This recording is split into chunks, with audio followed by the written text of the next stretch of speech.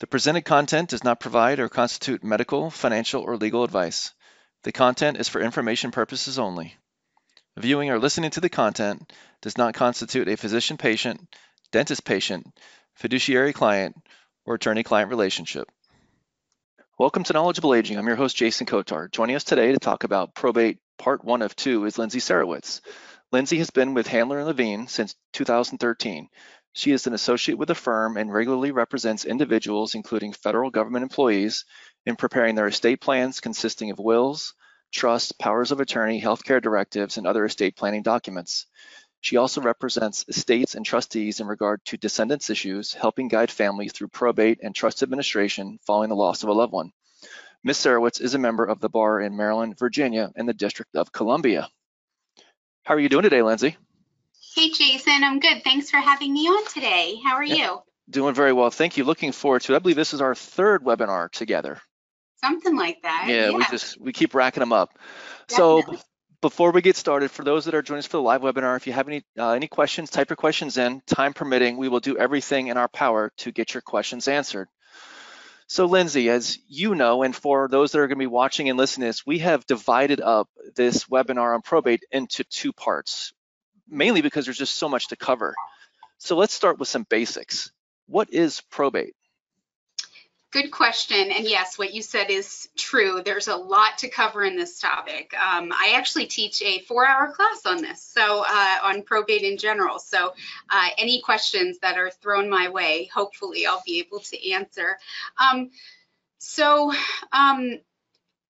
In general, the probate is a court supervised process. Okay, so that's one thing that's important to remember, that the court is going to supervise this process to first identify what assets the decedent, so the person whose estate is in probate, owned at their death, and then they oversee the distribution of those assets according to either the person's last will and testament, if they had one, or if there is no will, according to what's called the laws of intestacy in the jurisdiction, in the applicable jurisdiction.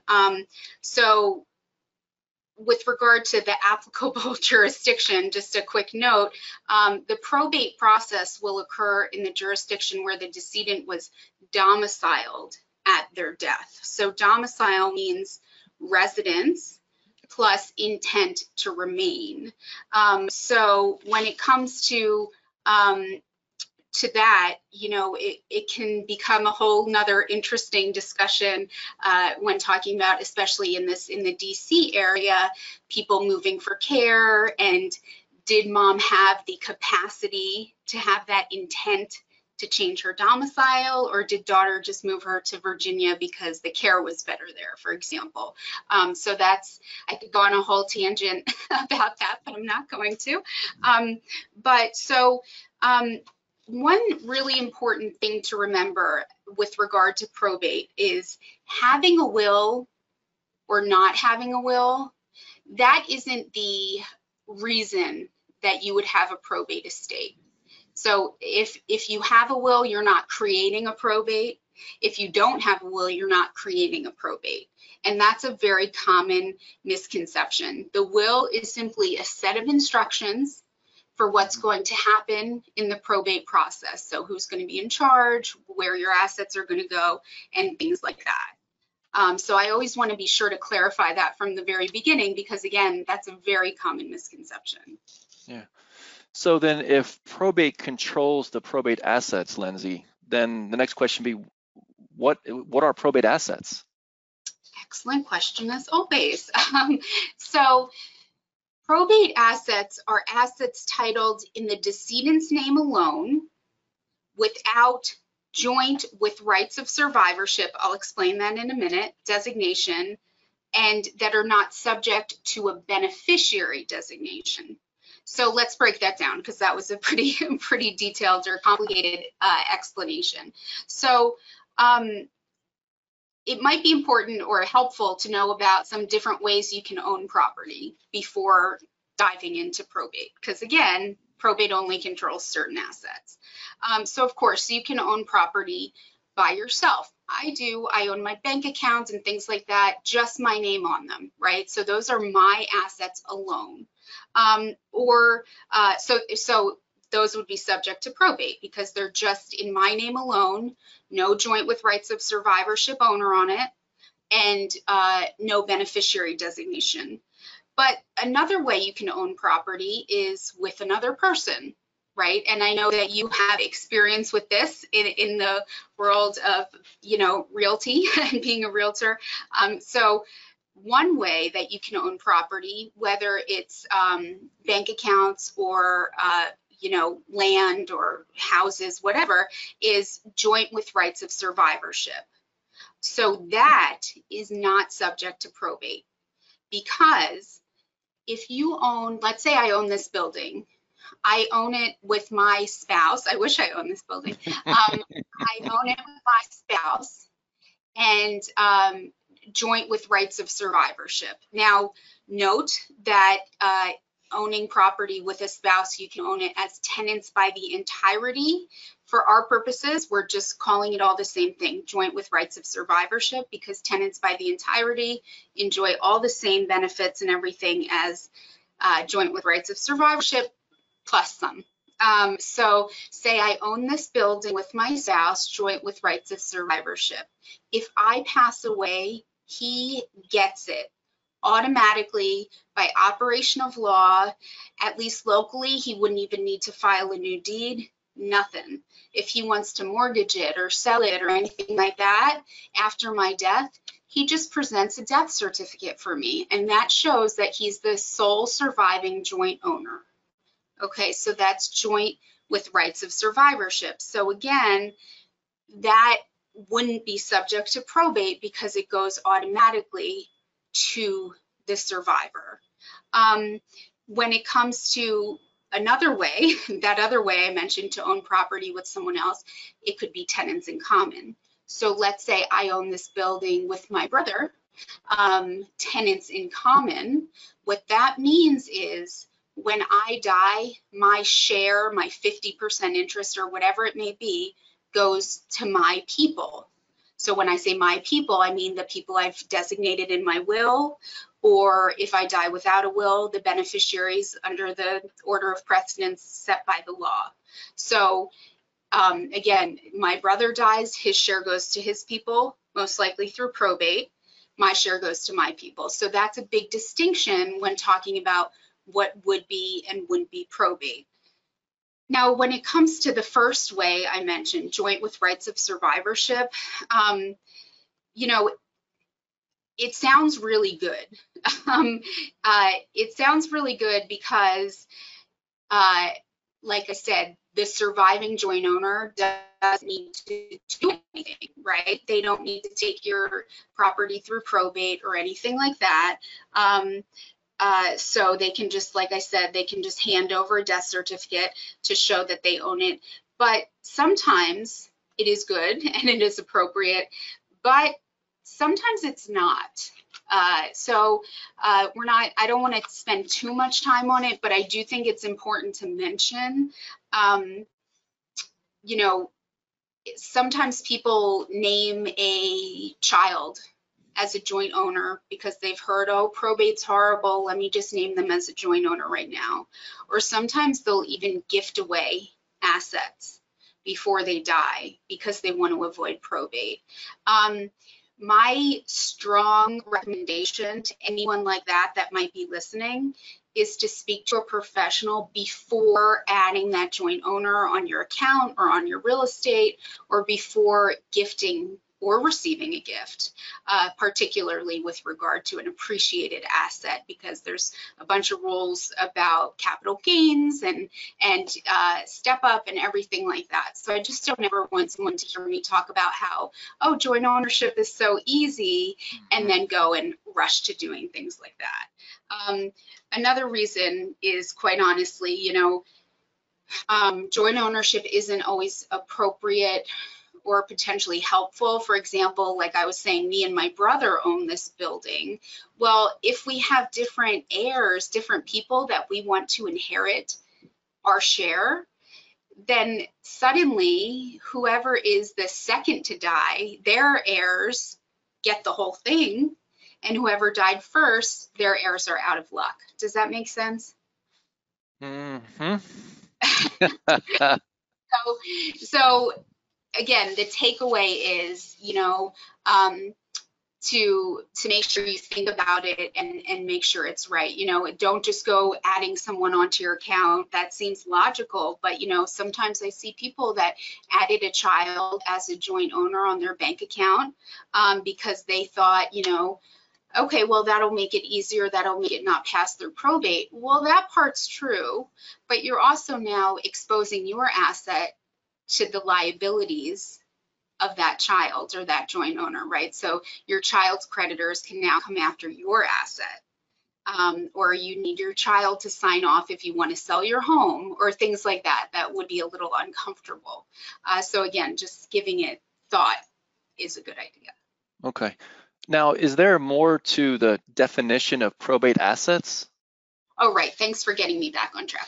So, Okay. so the next part of that definition was not subject to beneficiary designation, right? Because I said probate assets are assets titled in your name alone, so not joint with rights of survivorship. And then the second half is not subject to a beneficiary designation. So there's certain assets that have beneficiary designations, such as life insurance and retirement. So just a few random, not so random, depending on your viewpoint, notes that I do want to mention about beneficiary designated assets. It is very important to understand who your beneficiaries are. If you don't know, if you're listening to this right now and you're like, oh, I have no idea, find out. That's typically pretty easy to find out from the company, from your employer, whoever issued the retirement or life insurance policy. It's easy to find out. But if you can't find out, or if it's kind of more difficult than you're willing to or more time consuming than you're willing to spend, you can file beneficiary designations as often as you want. So if you know you filed one, but you just can't remember who it was, you can go ahead and file a new one. And the most recent one that has been received and processed by the company will control at your death. So there's no such thing as a deathbed beneficiary designation. Unlike deeds, like you probably know, if a deed is signed and everything before death, even if it's not recorded until after death, it's okay. You can do deathbed deeds, you can do deathbed wills, but beneficiary designations must be filed and processed by the agency. So with a beneficiary designation, the asset, say the 401k or the life insurance policy or whatever it may be, will go straight to the person listed. So it's not going to go through probate. Basically, they're going to file a claim form and a death certificate, and they get a check, or then they get to roll over your IRA or whatever it may be.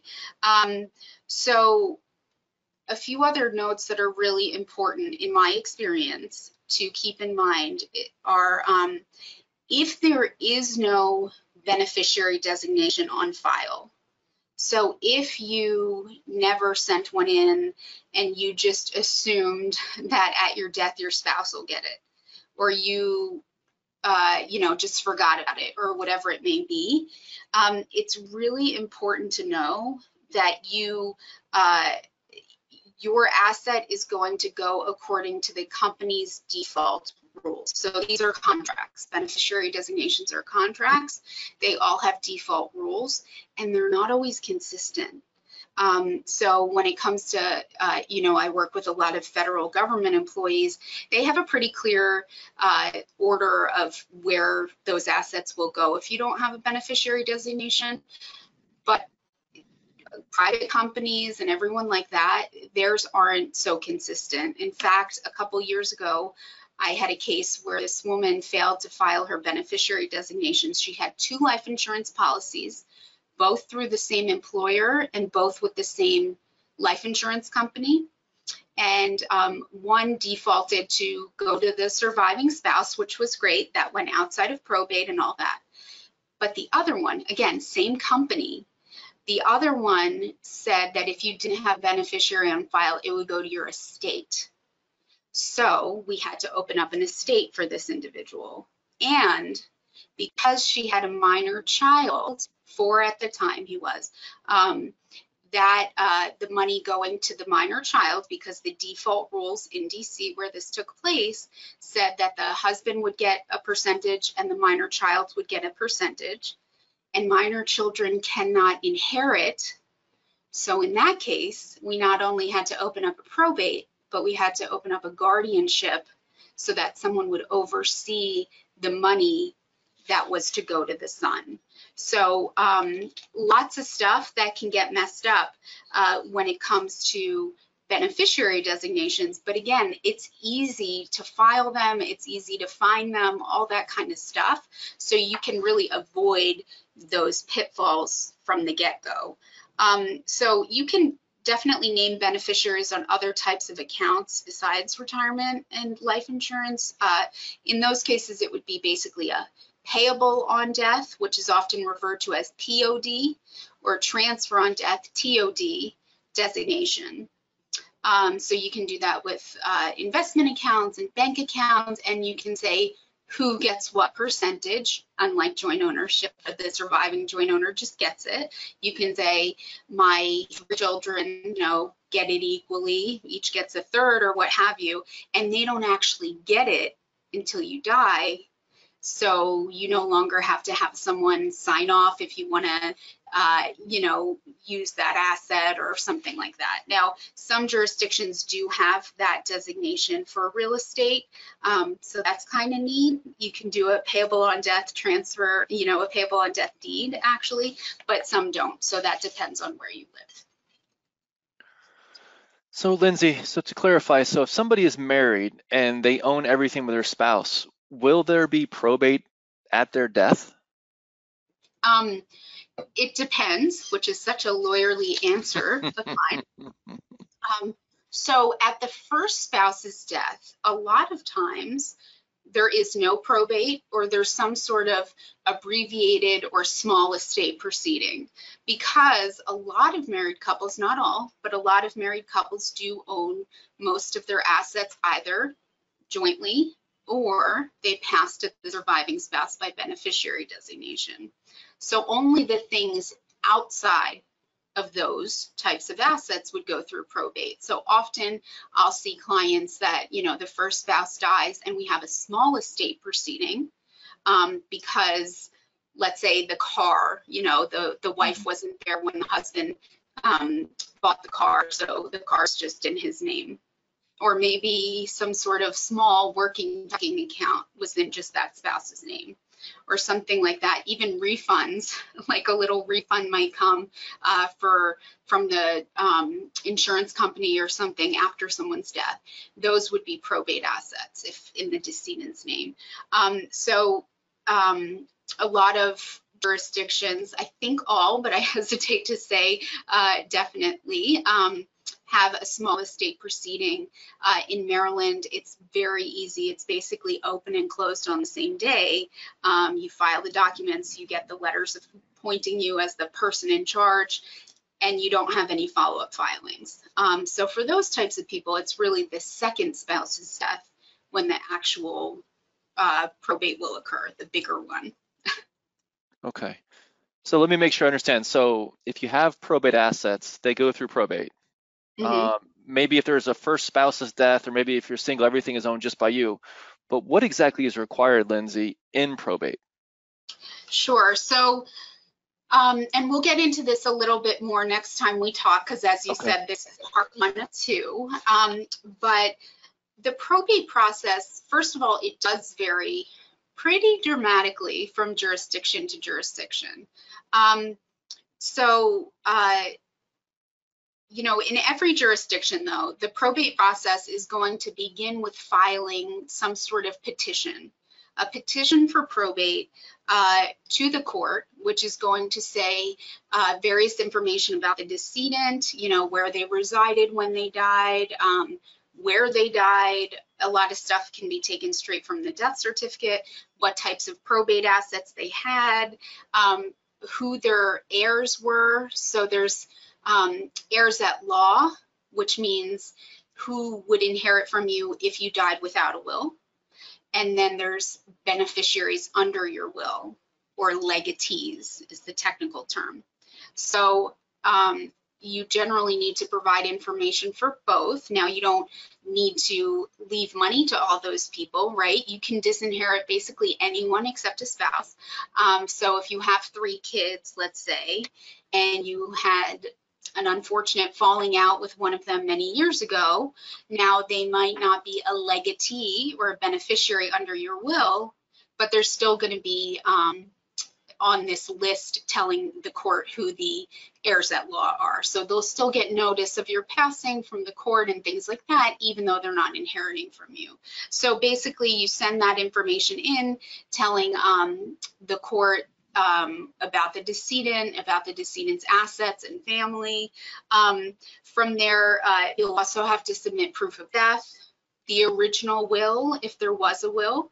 So it's important to remember that absence of the original, if it's absent, if you can't find it, there's a presumption that it was destroyed during the decedent's life. So a presumption of revocation. So that's why it's very important to make sure you know where your original is and that it's kept very safe.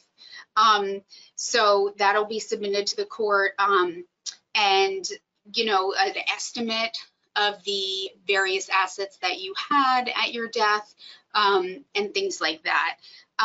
It's important to know also, if you own real estate in multiple jurisdictions. So let's say I live in Maryland, doesn't matter if I own real estate here. So let's say I live in Maryland, but I'm renting my apartment, but then I happen to own real estate in New York that I just rent out. You know, maybe I recently moved here and I'm renting that out, keeping it as an investment, but I live here permanently.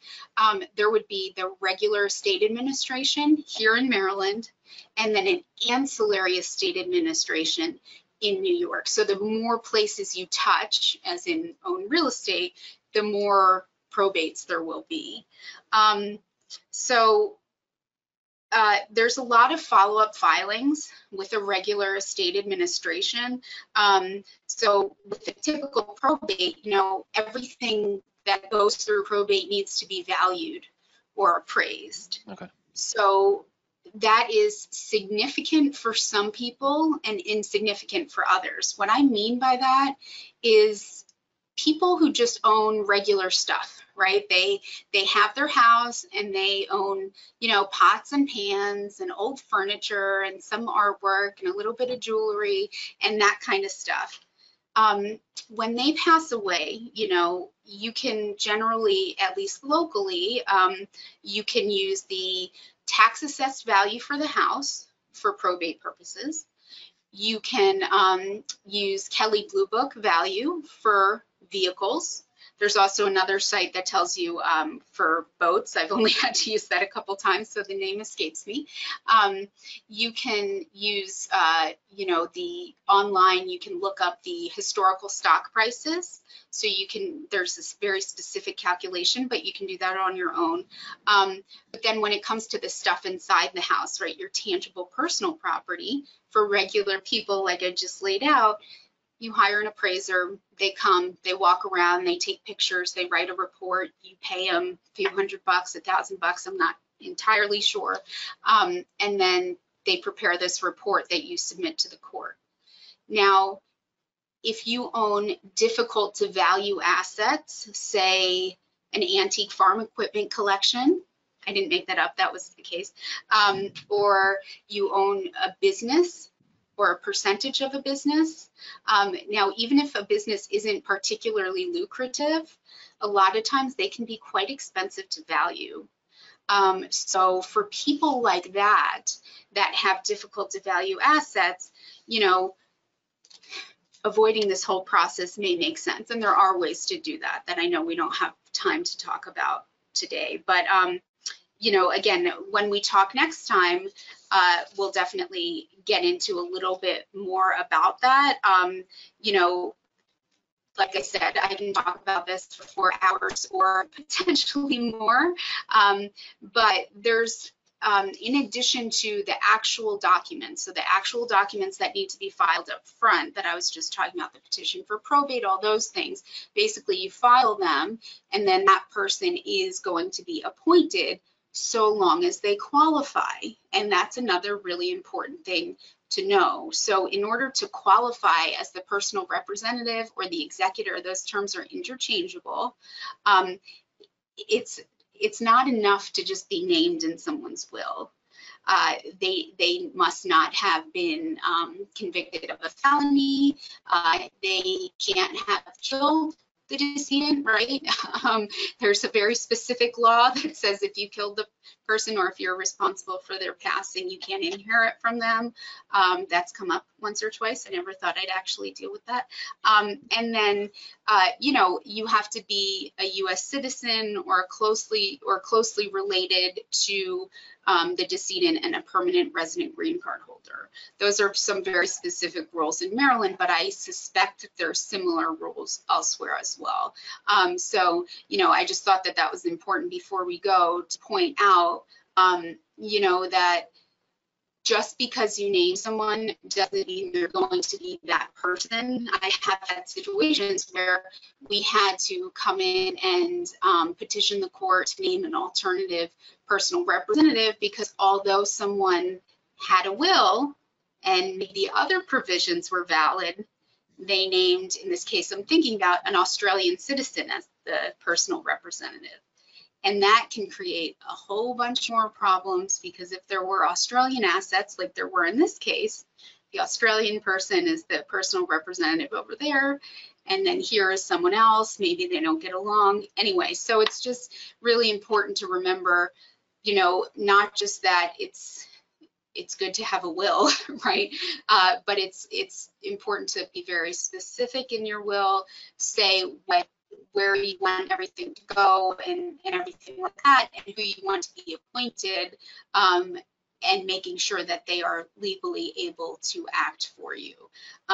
So again, having that will, not having that will doesn't determine whether there's going to be a probate, but it does determine whether you are the one that decides what happens in probate and who's going to be in charge of effectuating your wishes. What type of an attorney should somebody be searching for? Let's just say they're not in Maryland, DC, or Virginia to call you. So if somebody is in, you know, Iowa or Oregon, what type of attorney should be they looking for to handle all these things? Yeah, sure. So, so an estate planning and probate attorney, estate planning. Okay. So I do estate planning and estate administration. Now, I strongly suggest someone contact someone like that does both parts of it, right? The planning while you're alive and the administrating after you pass, because I've learned so much as far as how to properly write estate plans based on having to administer other people's poorly written estate plans. So there are attorneys that only do estate planning or only do probate, but in my experience, if possible, I would find someone who does both and someone that's their specialty, right? Or some places you can't say it's your specialty, but you know, not someone who practices DUI / personal injury / probate / business law / family law, and they're a solo practitioner, right? They can't possibly have that much experience in all those areas. Yeah. So then I assume there's a charge for the probate process. If so, who's required to pay for that? Sure. So yes, there are court fees, attorney fees if you have an attorney, and expenses that are just inherent in administering an estate, like if you're going to sell the real estate, hiring a realtor, fixing it up a little, things like that. So the estate, the decedent's estate would pay the administration expenses. If there are assets, right? So it's really important to know what kind of liquidity you have. So if you have 5 pieces of real estate that are all going to need to be dealt with and sold at your death, but then everything else is beneficiary designated, let's say, and one of your children out of 5 is going to be in charge, you know, it might make sense to add a little liquidity, maybe designate the estate as a life insurance beneficiary, for example, so that that child, in this case, has that cash at hand to deal with all those properties. So that's a case-by-case basis for sure, but it's important to keep in mind that aspect of liquidity for that reason. Very good. Well, this has been really good, Lindsay. So how can people find you? Oh, I'm so glad you asked. So yeah, I know that I kind of rushed through things, and if anyone has questions about what we talked about or just general questions, like you said, I'm at Handler and Levine. We're here in Bethesda, and they can email me. My email address is Lindsay, spelled Lindsey, at handlerlevine.com. That's HANDLERLEVINE.com. You can shoot me an email, or you can call me at 301-961-6464, extension 3315. Excellent. And now we haven't scheduled the webinar, the part 2, but we're looking at sometime later in the summer. So as soon as we have that available, we'll let everybody know. Regarding all of the upcoming and archived webinars, you can go to our website, knowledgeableagent.com. I encourage you to go to YouTube as well. We ask that you do subscribe. We update that 4 to 5 times per week. When you go on YouTube, by the way, type in Knowledgeable Aging. If podcasts are your thing, you can go to Spotify, Apple Tunes, etc. Till next time, I'm your host, Jason Kotar, and this is Knowledgeable Aging.